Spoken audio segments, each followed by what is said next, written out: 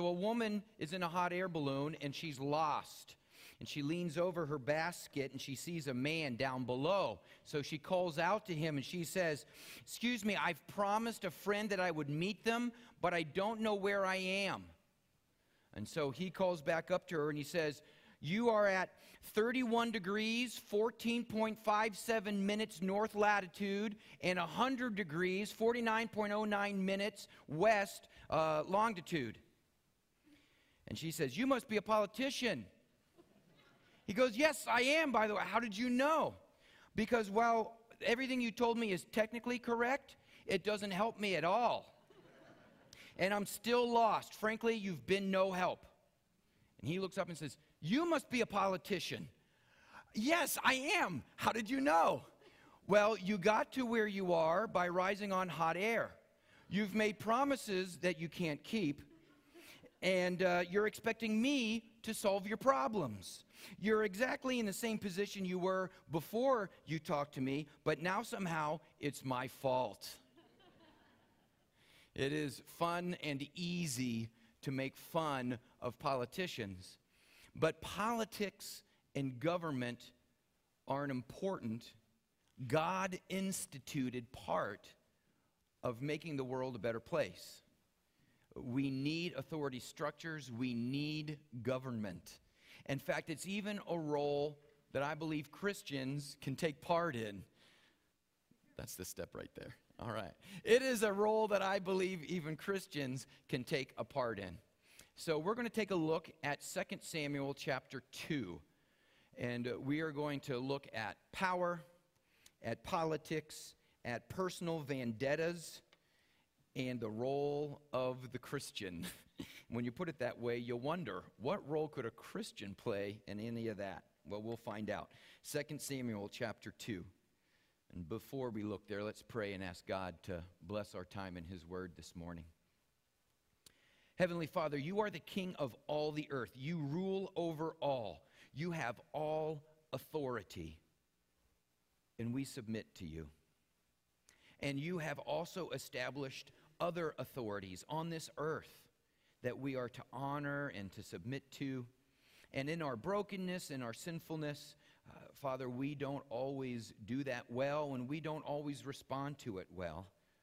But Father, I pray this morning as we look at your word, that you would give us some takeaways, that you would help us to have the right beliefs, the right attitudes, and to take the right actions about government, about leadership. And so we pray that you would bless us now in Jesus' name. Amen. So Saul is dead. The king of Israel is dead. And you would think that the next king of Israel, the one appointed by God, would just step right in and start where he left off. And that is not what we see in 2 Samuel. We see actually a 7-year-long process, a messy one, not a smooth one, a transition to this new king.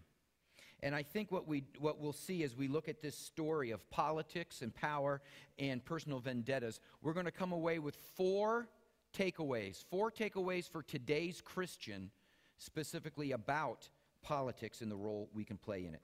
So before we can take a look at the story, I think we need to lay out some geography and some names. Politics tends to be about geography. Politics is really dramatic because it's about people. So let's take a look real quick at the people and the places that we're going to read about so that we can kind of understand it. This is the land of Israel, the promised land. It used to belong to the Canaanites, and now the 12 tribes of Israel have come in. That thick black line is kind of a division between the north and the south. There are 10 tribes to the north, 2 to the south. The upper one goes by many names, that upper kingdom. Just like our country, you can call our country America. You can call it the United States. Sometimes you can even call it by a city. You can say something like, Washington, D.C. made a law, and it's really about us. We might say something about New York City, and it's really about our wealth or our business or something. So this northern kingdom called Israel is sometimes called Ephraim, because the tribe of Ephraim in purple up there it was a very strong tribe. I want to pay attention to a small orange tribe, Benjamin, right there on the northern part of that line. Just above that line is an orange tribe, Benjamin. That is the tribe that Saul came from. Okay, that's going to be important for one of our details in today's story. And so that's the northern kingdom. And it has a king and it has a general over the army. The king of the northern kingdom is Ishbosheth. Not my fault, I didn't name him. Okay, Ishbosheth. And he's got a general, a commander of the army, whose name is Abner. Okay, so we need to know those names. David has been crowned king in Hebron, a small town in Judah. Right there, almost right in the middle, is Hebron. David is the king, and his general is actually his nephew. His nephew Joab is the general over his army. Okay, so you got it? You got kind of the geography and the names. Okay, so now let's take a look at our story. 2 Samuel chapter 2, let's start in verse 8. But Abner, the son of Ner, commander of Saul's army, he took Ishbosheth, the son of Saul, and brought him over to Mahanaim. And he made him king over Gilead, that's the northern part, the Asherites, that's the northwest, and Jezreel, and Ephraim, and Benjamin, and all Israel. So those are just kind of different regions. The commander of the army has made Ishbosheth the king of the northern land. Chapter 3, 2 Samuel chapter 3. There was a long war between the house of Saul and the house of David. And David grew stronger and stronger, while the house of Saul became weaker and weaker. So that's our geography. That's the setup. First thing we're going to meet, first character we meet today is a wicked politician. Now, some of you might think that the phrase wicked politician comes from the Department of Redundancy Department. Isn't that the same thing? Not necessarily, but today Abner is the wicked politician. And we're going to take a look a little bit about him. Chapter 3, verse 6. While there was war between the house of Saul and the house of David, Abner was making himself strong in the house of Saul. Abner, the general of the army, was all about personal advancement, all about manipulating circumstances and gaining control. And this is not just about politicians. This is about the heart of every person. In our own little kingdoms, we want to have control. We want to say what goes and what doesn't go. We want to set up our own personal rules to meet our own personal needs, whether it's our home or at work. This is a reflection of the heart. He's positioning himself for political power. Lord Acton, in 1887, a British lord, said, "Power corrupts, and absolute power corrupts absolutely." You've probably heard that phrase before. There is something in the human heart that when it gets power, it rejects selflessness and instead takes on selfishness. Oh, you mean I can have my own way? Oh, that sounds pretty good. And we know, as the plebes, just the normal citizens, that those who are in authority have been given authority in order to serve their community. But it's hard for people in places of authority, political authority, military authority. It's hard for us to serve other people. Abner did not resist that internal fight. And so he is taking, as general, command, really, of the entire nation. He even lords it over the king. Let's take a look at it. Verse 7. Chapter 3, verse 7. Now Saul had a concubine whose name was Rizpah, the daughter of Aiah. And Ishbosheth came up to Abner and he said, "Why have you gone in to my father's concubine?" And then Abner was very angry over the words of Ishbosheth. And he said, "Am I a dog's head of Judah?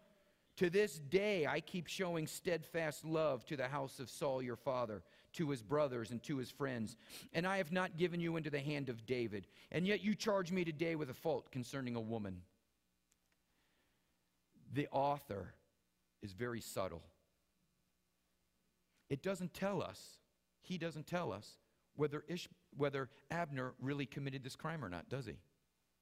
It just says that Ishbosheth, the king, came up to him and accused him of it, and he denied it. That's all we know.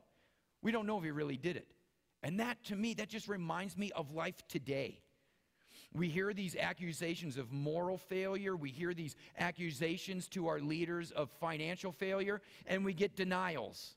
And we're not close enough to the situation. We don't know them. We don't know what's going on. And so all we have to go on is accusations and denials. We have no idea who to trust in our leaders or what's going on. Isn't this real life right here? And this Abner, remember now, he's the so-called executive branch. He's the general. Ishbosheth is the king. But somehow Abner, as a military leader, has taken over political control. And he never really addresses the accusation. He merely is offended that you would even think, after all I've done for you, that I would do such a thing. Abner, the wicked politician. And he's blackmailing the king. He's threatening him. I haven't given you into the hand of David, as if I've got control over you, king. And at any time, if I wanted to, I could just hand you over to David down there in Judah, and he'd take over all your kingdom, as if he had the power. And then he plays the religion card, the ever-present political religion card. Verse 9. Abner is still speaking. God do so to Abner and more also, if I do not accomplish for David what the Lord has sworn to him, to transfer the kingdom from the house of Saul and set up the throne of David over Israel and over Judah, from Dan to the farthest north, to Beersheba to the farthest south. And Ishbosheth could not answer Abner another word, because he feared him. Now check this out. Abner the general knew that God had promised Israel to David. And for years, he's ignored that. For his own personal gain, he set up Ishbosheth as king, and because he was a puppet that he could control. And he, knowing what God said about David, that God was going to establish a unified kingdom under David, because God is going to bring salvation through that unified kingdom. Knowing that, just kept it compartmentalized until he could use it to his advantage. Now he pulls out the God card, and he says, fine, Ishbosheth, king, I'm going to now do what God said he was going to do, and I'm going to give the kingdom now back to David. And so Abner sent messengers, verse 12, to David on his behalf, saying, to whom does the land belong? Make your covenant with me, and behold, my hand shall be with you, to bring over all Israel to you. This is the definition of a lack of integrity.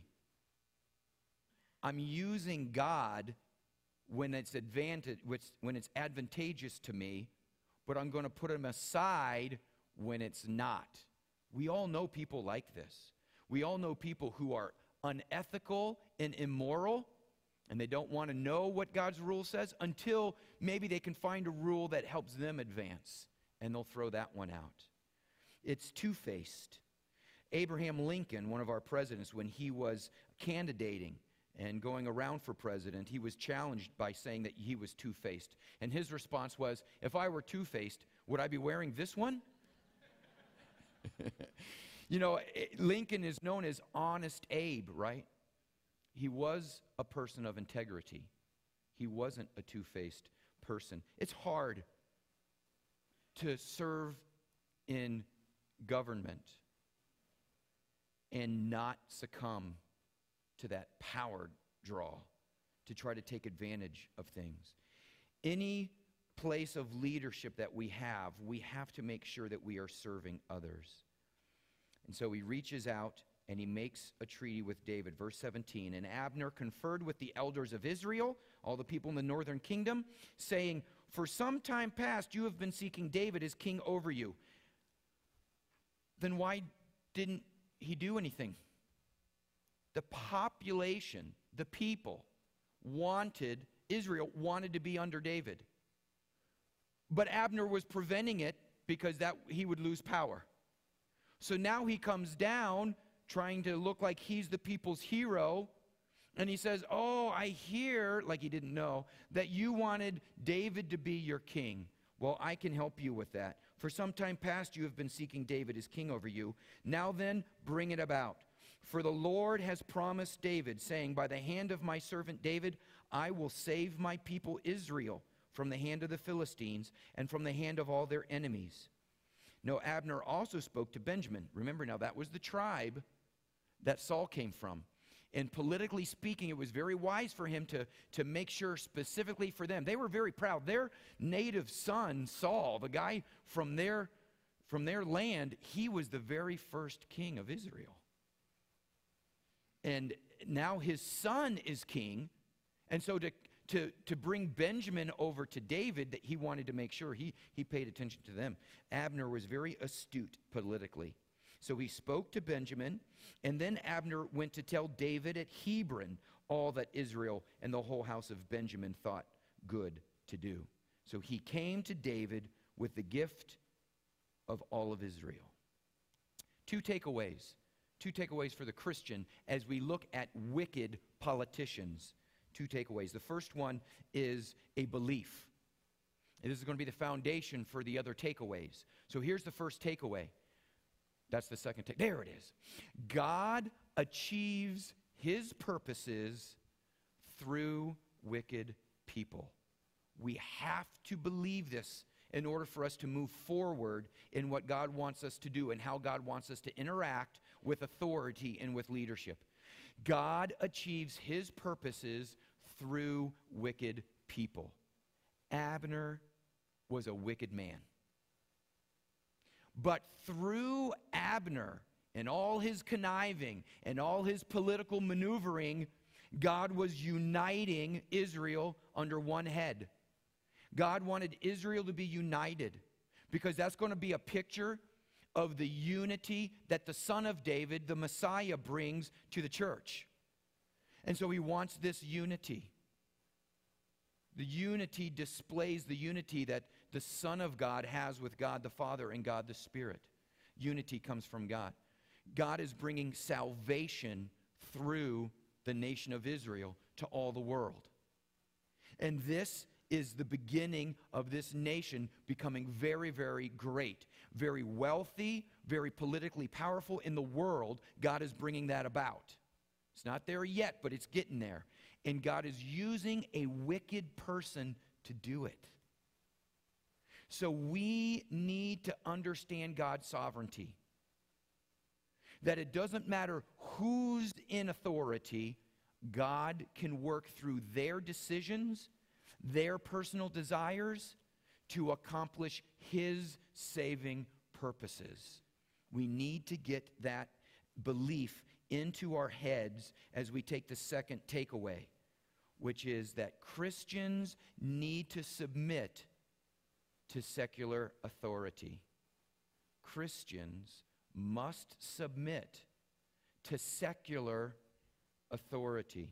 Turn with me to 1 Peter chapter 2. Now, as you're turning there, because we're going to look at it for a second, we're turning there, let me tell you a quick story. I had only been in Mansfield for maybe a year or two, sometime around there, and one of the guys from the church wanted to take the children's pastor, me, out for a ride in his new car.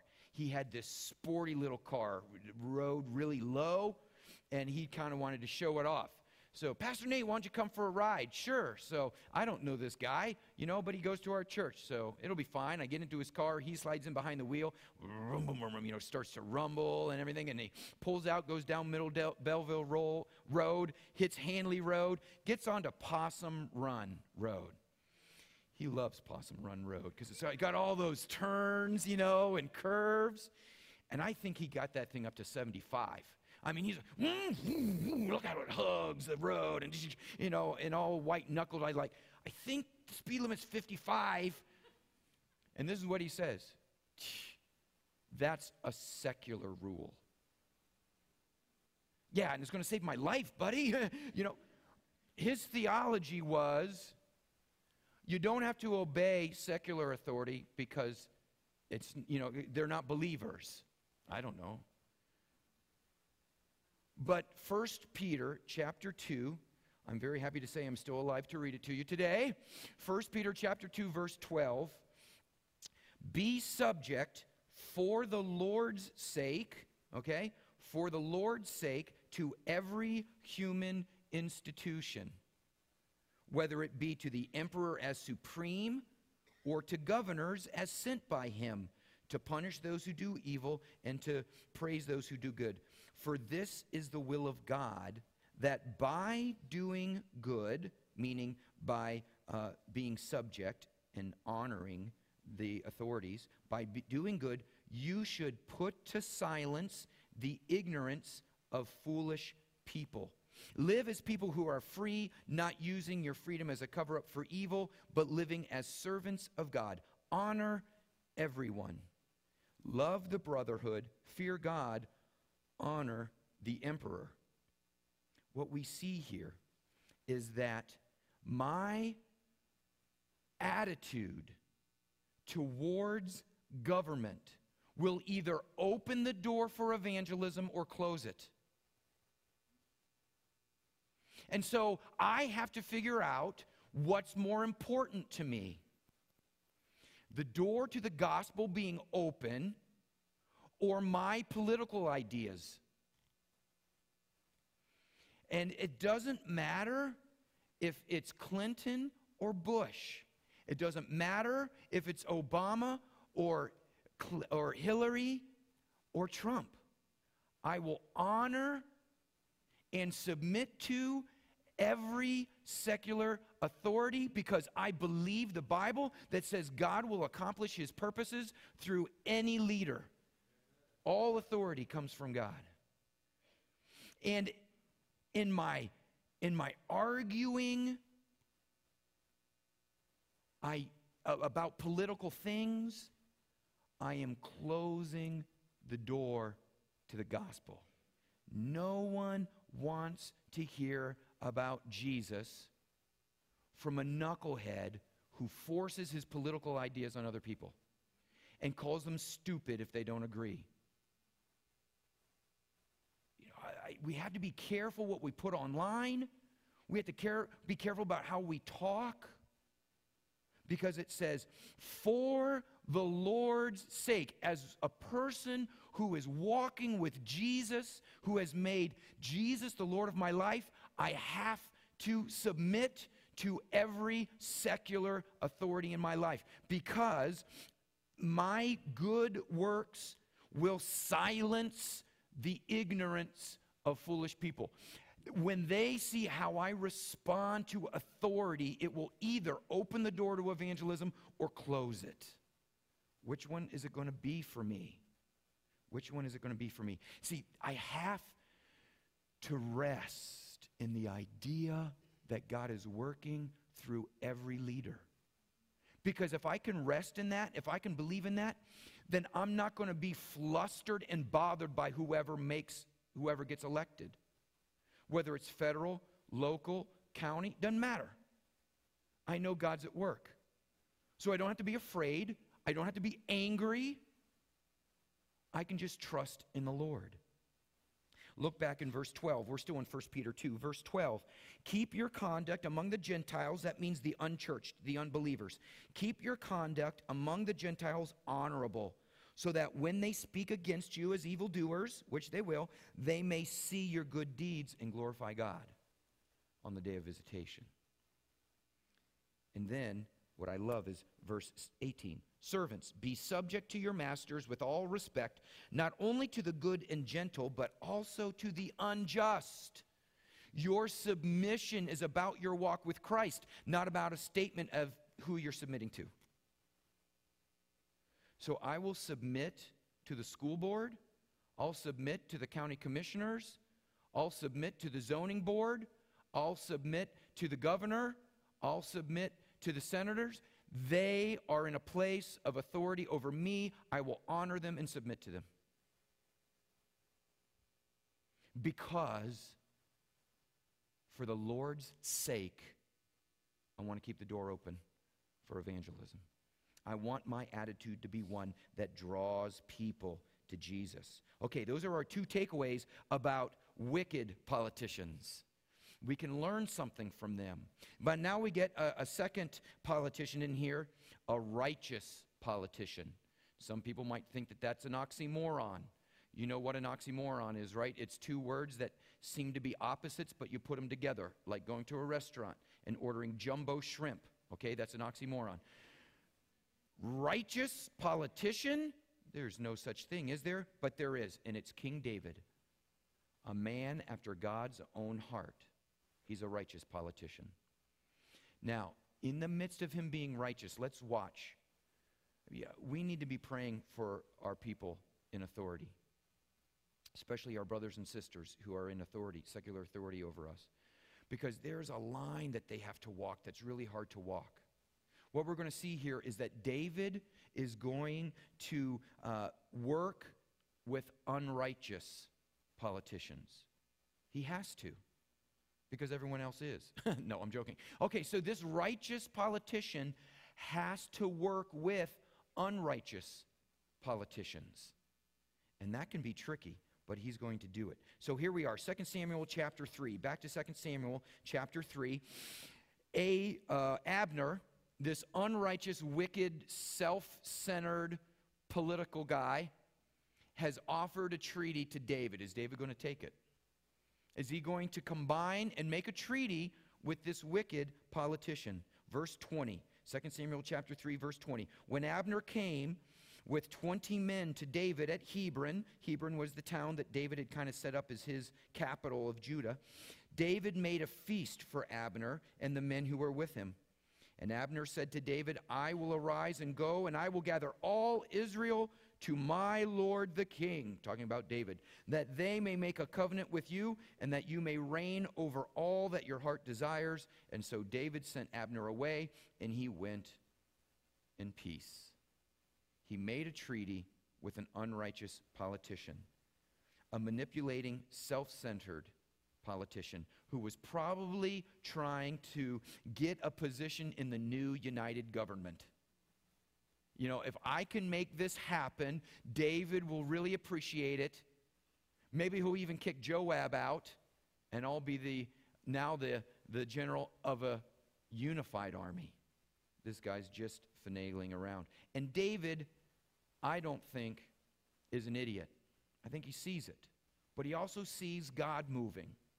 And he believes this treaty is from the Lord. And so he works with unrighteous politicians. Not only does this righteous politician work with unrighteous ones, but he even has unrighteous men in his own cabinet. Okay? Joab, his general, is actually also his nephew. And he also is a very angry, unrighteous man. Now, we need to know, back in chapter 2, we won't look at it, but back in chapter 2 there was a battle, the battle at Gibeon. And during the battle at Gibeon, Abner, the general from the north, killed Joab's brother. So Joab has a personal vendetta against Abner. He was out doing some raids for his king, David. He comes back. Joab comes back. And as he comes back, he realizes Abner, the one who killed his brother, had just made a deal with David and had just left the town. And he was ticked off. He couldn't believe that David had made a treaty with this guy. And so, here there's this general. He's pretty much over the war department, right? He's in David's cabinet. He takes matters into his own hands. In verse, 26. When Joab came out from David's presence, Joab is his general, he sent messengers after Abner, that wicked politician, and they brought him back. But David did not know about it. That's important. David did not know about it. And when Abner, the general, returned to Hebron, Joab, David's guy, took him aside into the midst of the gate to speak with him privately. I've got a word for you. And there he struck him in the stomach so that he died. For the blood of Asahel his brother.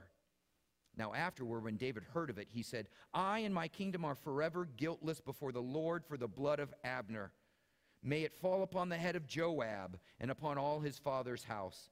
May the house of Joab never be without one who has a discharge, or who is leprous, or who holds a spindle, or who falls by the sword, or who lacks bread. He curses Joab's family. He is declaring his own innocence in this politically tense time, this political assassination. He needs to make sure that he is not accused because he didn't know anything about it. The text is very clear that David was innocent, even though he had this unrighteous man working with him. Verse 32, they buried Abner at Hebron, and the king lifted up his voice and wept at the grave of Abner, and all the people wept. And the king lamented for Abner. Drop down now to verse 38. Then all the people came to persuade David to eat bread while it was yet day. But David swore, saying, God, do so to me, and more also, if I taste bread or anything else till the sun goes down. Here's the point. All the people took notice of it, and it pleased them, as everything that the king did pleased all the people. So all the people and all Israel understood that day that it had not been the king's will to put to death Abner, the son of Ner. David wants to wield his power carefully. In a monarchy, you have the ability to just cut off anybody's head you want. You don't have to give a reason. You don't have to answer to anybody. There's not a separation of the branches of government. You are legislative, you are executive, you're judicial. You're everything as king. But he wants to wield that power carefully. And I'm not saying that he does it perfectly every time, but he wanted to do it carefully. Back down to verse 38. And the king said to his servants, do you not know that a prince and a great man has fallen this day in Israel? And I was gentle today, though anointed king. Though I had the power of personal vendetta, I didn't take it. But, he says, these men, the sons of Zeruiah, that's Joab, and his brother, they are more severe than I. The Lord repaid the evildoer according to his wickedness. A couple of things, last two takeaways that a Christian can learn from righteous politicians, from David the righteous politician. Okay, so so far we've had a belief. We've had a belief to take away, which is that God can use unrighteous people in places of authority. And then we had an attitude that we need to submit to those in authority, believing that God can use them. Okay, now we have a call to action. As I see David, a righteous man, in the place of authority, I believe that, go back. Oh, is that, yeah, that is the one we need, right? Yeah, no, there it is. No, go back one more. I know. See, they're both labeled 3. This is the one I want us to look at. That's why you're confused, because I labeled them both 3. The little a is invisible, and then there's a 3b that's invisible. So totally your fault, Jim. Okay, so here's takeaway number 3. Takeaway number 3. Christians can serve. We didn't even have that problem first service, so I don't know how. Okay, so Christians can serve in government. In fact, I think Christians should serve in government. In your bulletin, there's an insert.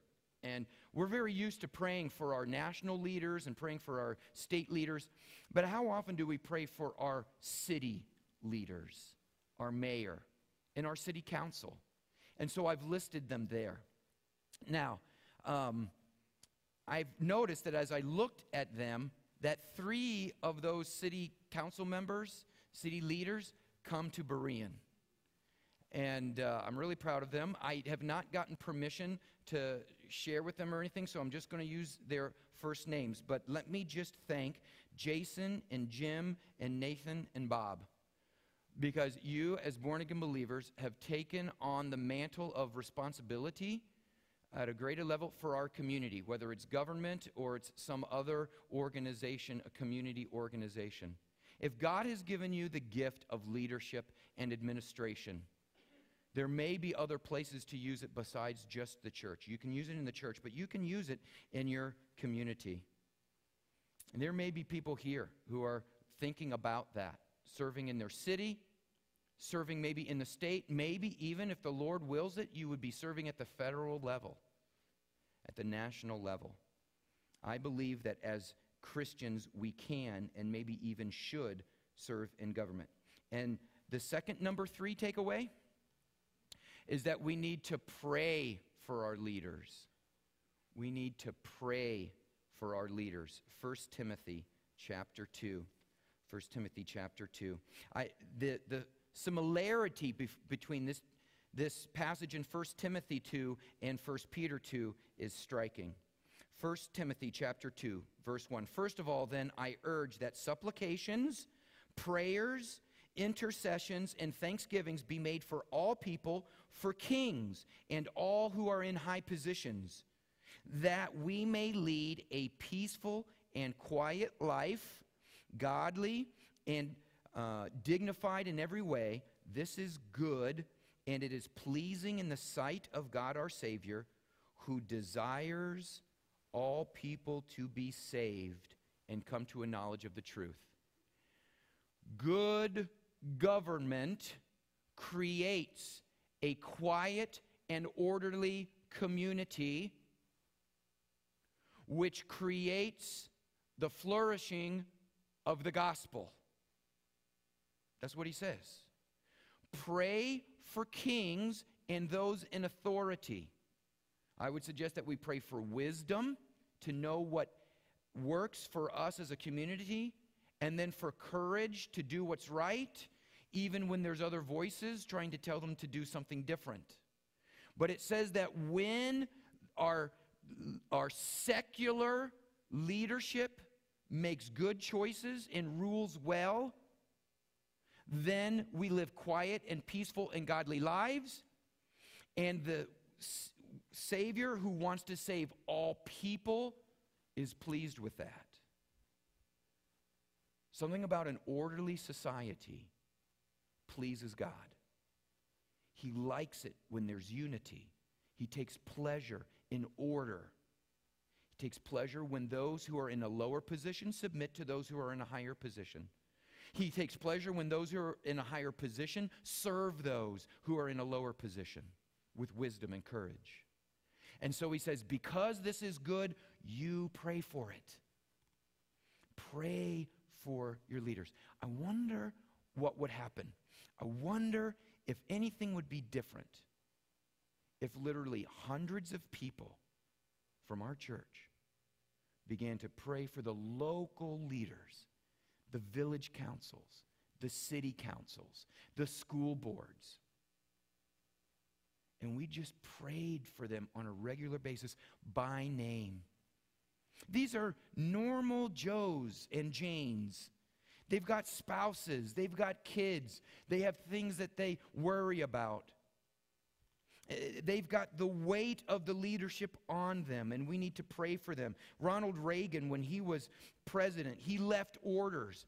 In case of a national emergency, he said, I don't care, you just wake me up whenever. He says, I've left orders to be awakened at any time in case of a national emergency, even if I'm in a cabinet meeting.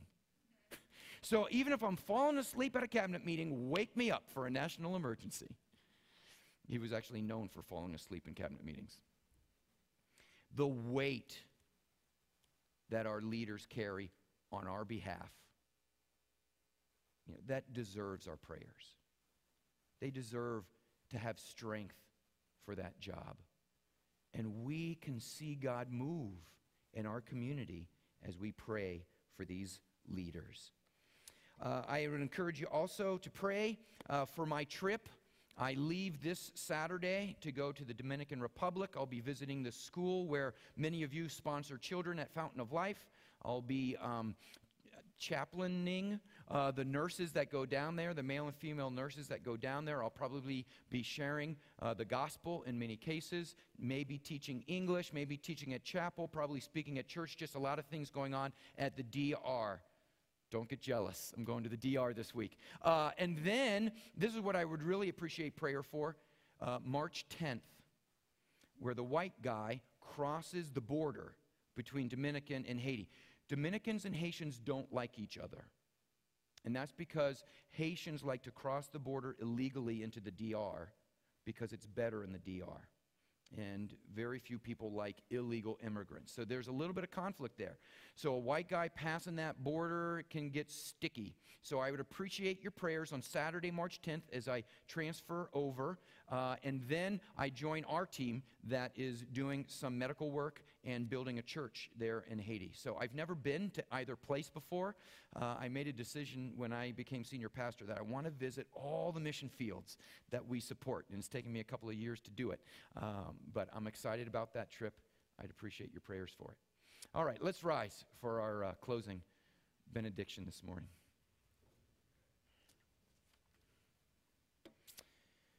And now may the King of all the earth bless you and keep you. And may your submission to him and your honoring of authority be known to all, so that the gospel goes forth in power for God's glory. In Jesus' name, amen and amen. God bless you. Thanks for being here this morning.